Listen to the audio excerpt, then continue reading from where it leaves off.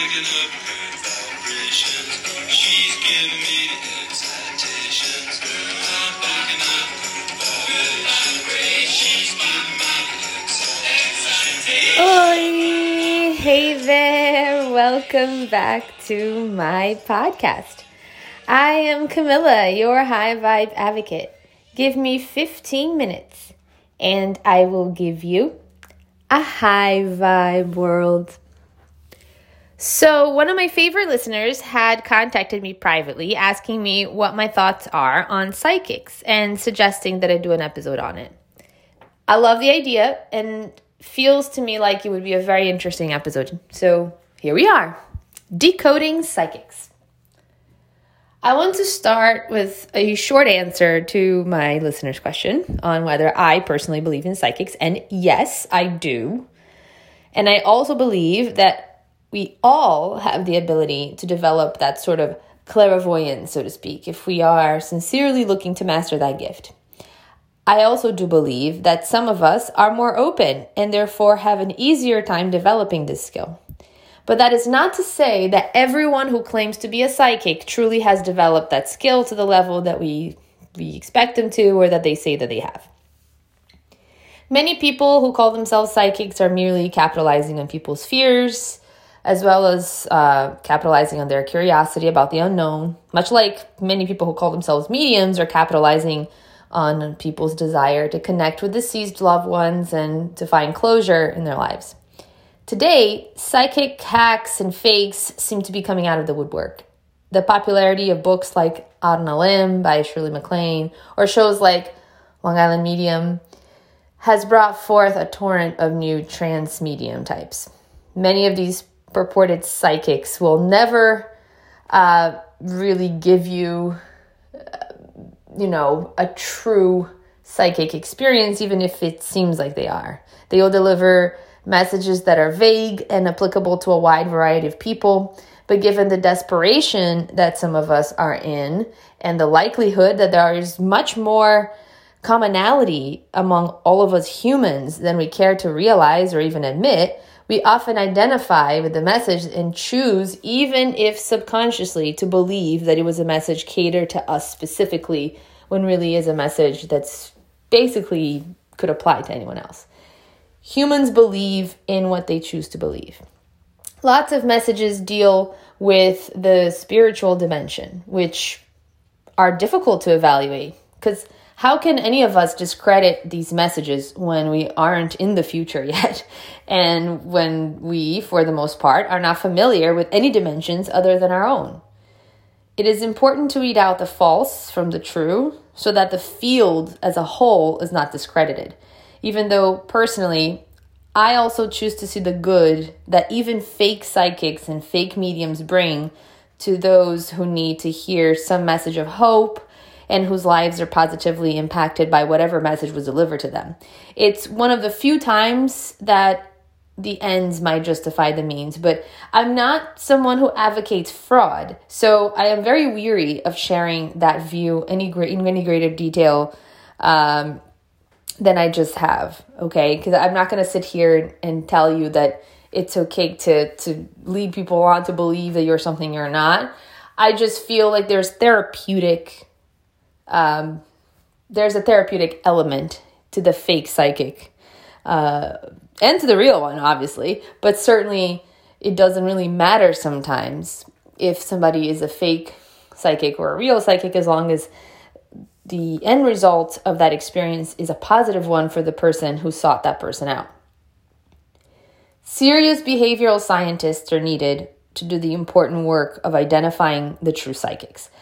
Psychiatrists are necessary to make diagnostic assessments to rule out any mental illness or malingering and sociopathic tendencies. And statisticians and psychologists and physicists are also vital for these evaluations and for further testing.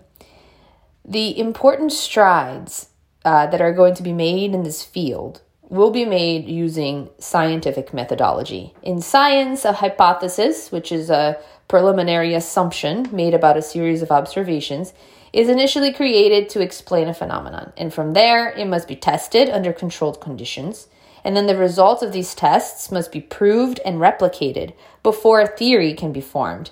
And once scientists have what they feel is a sound theory, then it must be tested again and again by other researchers, and the results must be the same because in science, that is how we prove things, being able to repeat results. There are already numerous studies in this field and numerous reputable scientists that are dedicating their time and taking big risks in a skeptical society to do just that. People like Dr. Joseph B. Ryan from Duke University, Dr. Ian Stevenson from UVA, Dr. Gertrude Scheidler from the College of the City of New York, and many other serious researchers have been proving that this can be done. There is also a major organization that dedicates to the scientific study of all things that we cannot explain. And that organization is called the Parapsychological Association, or PA for short. And it is an international professional organization of scientists and scholars engaged in the study of the psi, or the psychic experiences, such as telepathy, clairvoyance, psychokinesis, psychic healing, and precognition. First established in 1957, the PA has been an affiliated organization of the American Association for the Advancement of Science since 1969. And the mission of the PA is to promote scholarship and scientific inquiry into currently unexplained aspects of human experience, to disseminate responsible information to the wider public and to the scientific community, and to integrate this information with knowledge from other disciplines. And as a nonprofit and non-adjudicating organization, the PA endorses no ideologies and no beliefs other than the value of rigorous scientific and scholarly inquiry. There is a level of membership for everyone who's interested in the scientific and scholarly advancement of parapsychology. So you can look them up, and you can even join or donate to them if you feel inclined.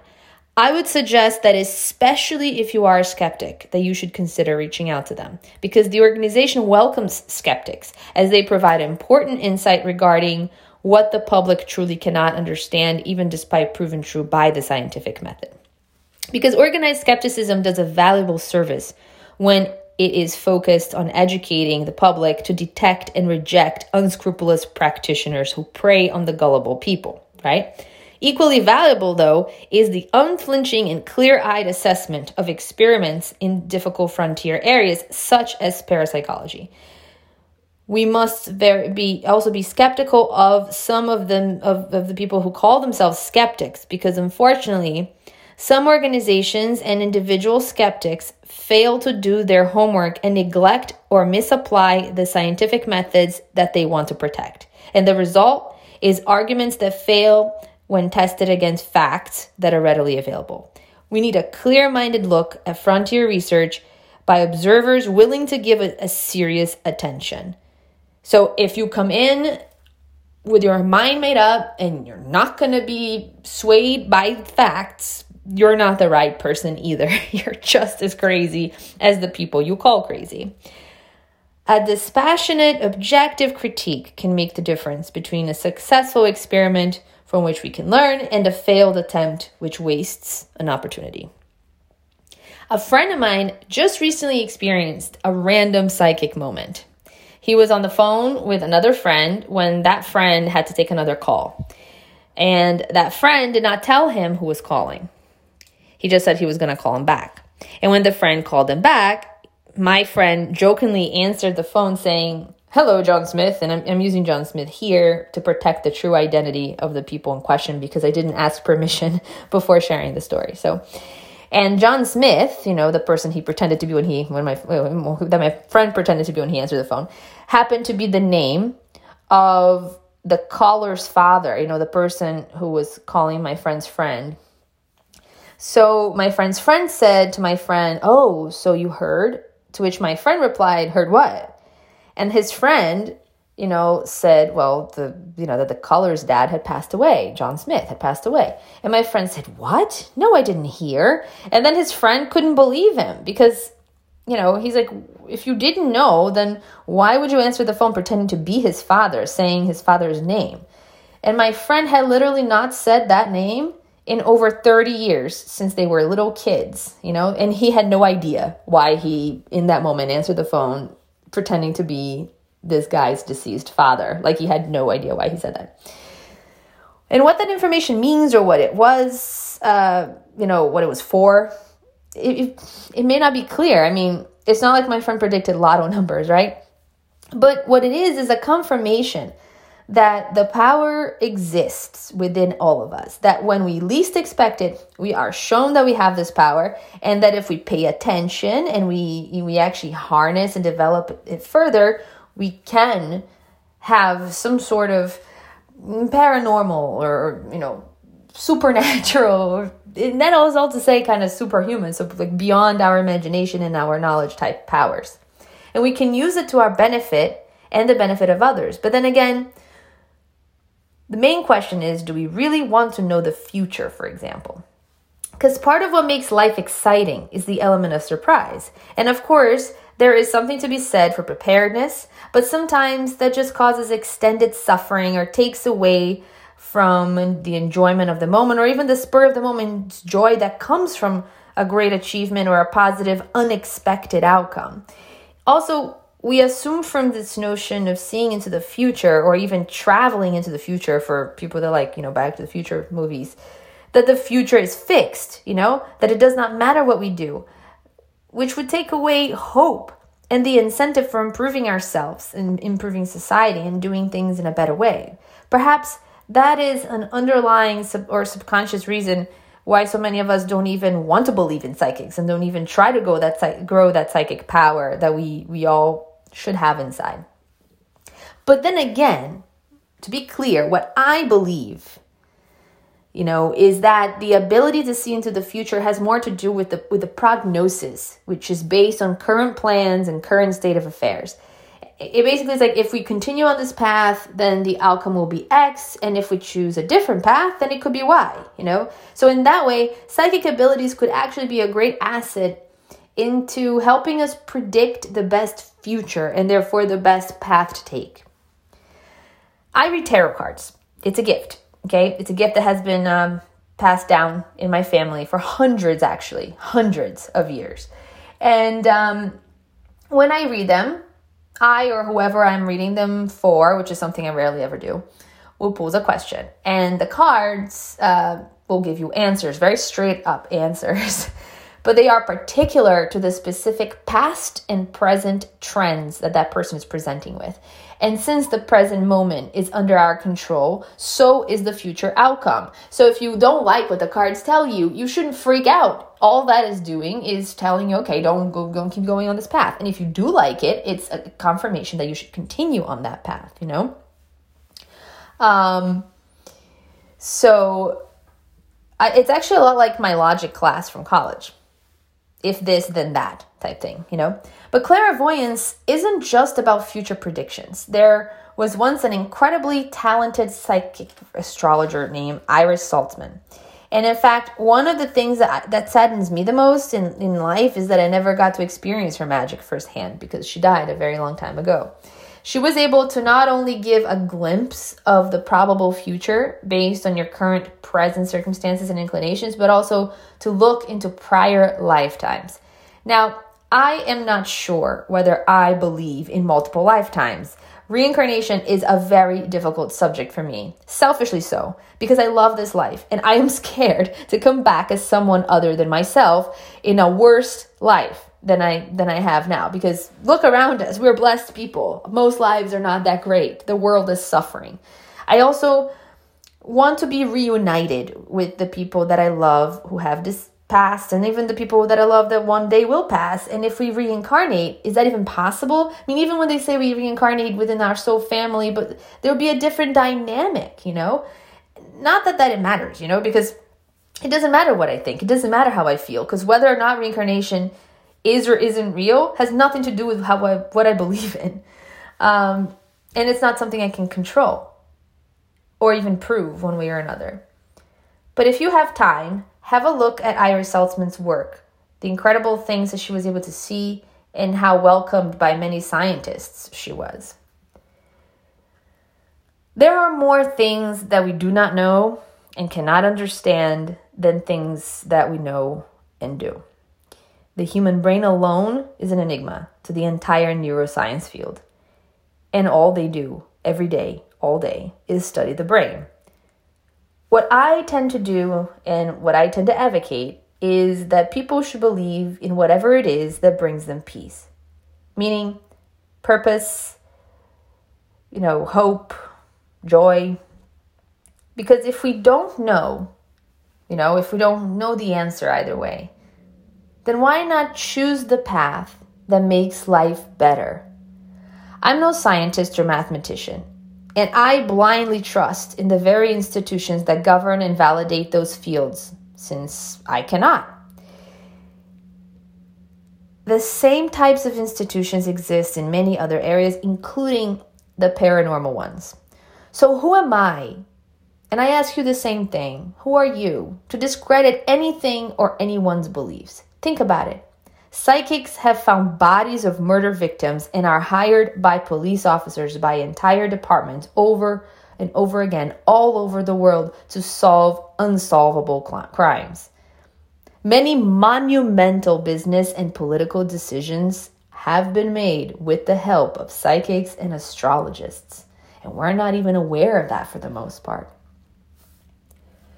The one thing that I wholeheartedly believe is that we are not human beings having a spiritual experience. We are spiritual beings having a human experience. And we are all part of the same energy, but we contribute differently to its existence and its character. In what we are able to keep and what we're able to express, that's what keeps ourselves individuals within something bigger that we are a part of. I find it hard sometimes to balance the interests of staying true to myself and not being selfish. I want to live my best life, but I also want to learn, and I definitely want to contribute to the enrichment, joy, and growth of others. I certainly do not want to hurt anyone, but so much hurt comes from misconceptions of right and wrong and of human purpose. And those are usually completely shaped by the ego and not the self. As humans, we are meant to connect with more humans and with other beings. And we are meant to enrich as many lives as possible. If your intention is of something positive like joy, fun, fulfillment, happiness, exploration, new experiences, pleasure, then there really should not be any harm done. And yet there usually is. And when we harm others, even with those intentions in mind, then we aren't bad people. We are just catalysts, helping their ego become less attached to this life and helping them see that what they deem theirs is not really theirs, and be more open to the idea that nothing and no one truly belongs to no one else. And as for the future, well, that, my friend, belongs to God. And that is all we have for today. Thank you for being with me and for listening to me and for being a part of my journey. I am Camilla, your High Vibe Advocate, looking forward to your outreach at highvibeadvocate.com and your follow on Instagram at High Vibe Advocate. And as always, looking forward to our next meeting right here on my channel. See you next Wednesday.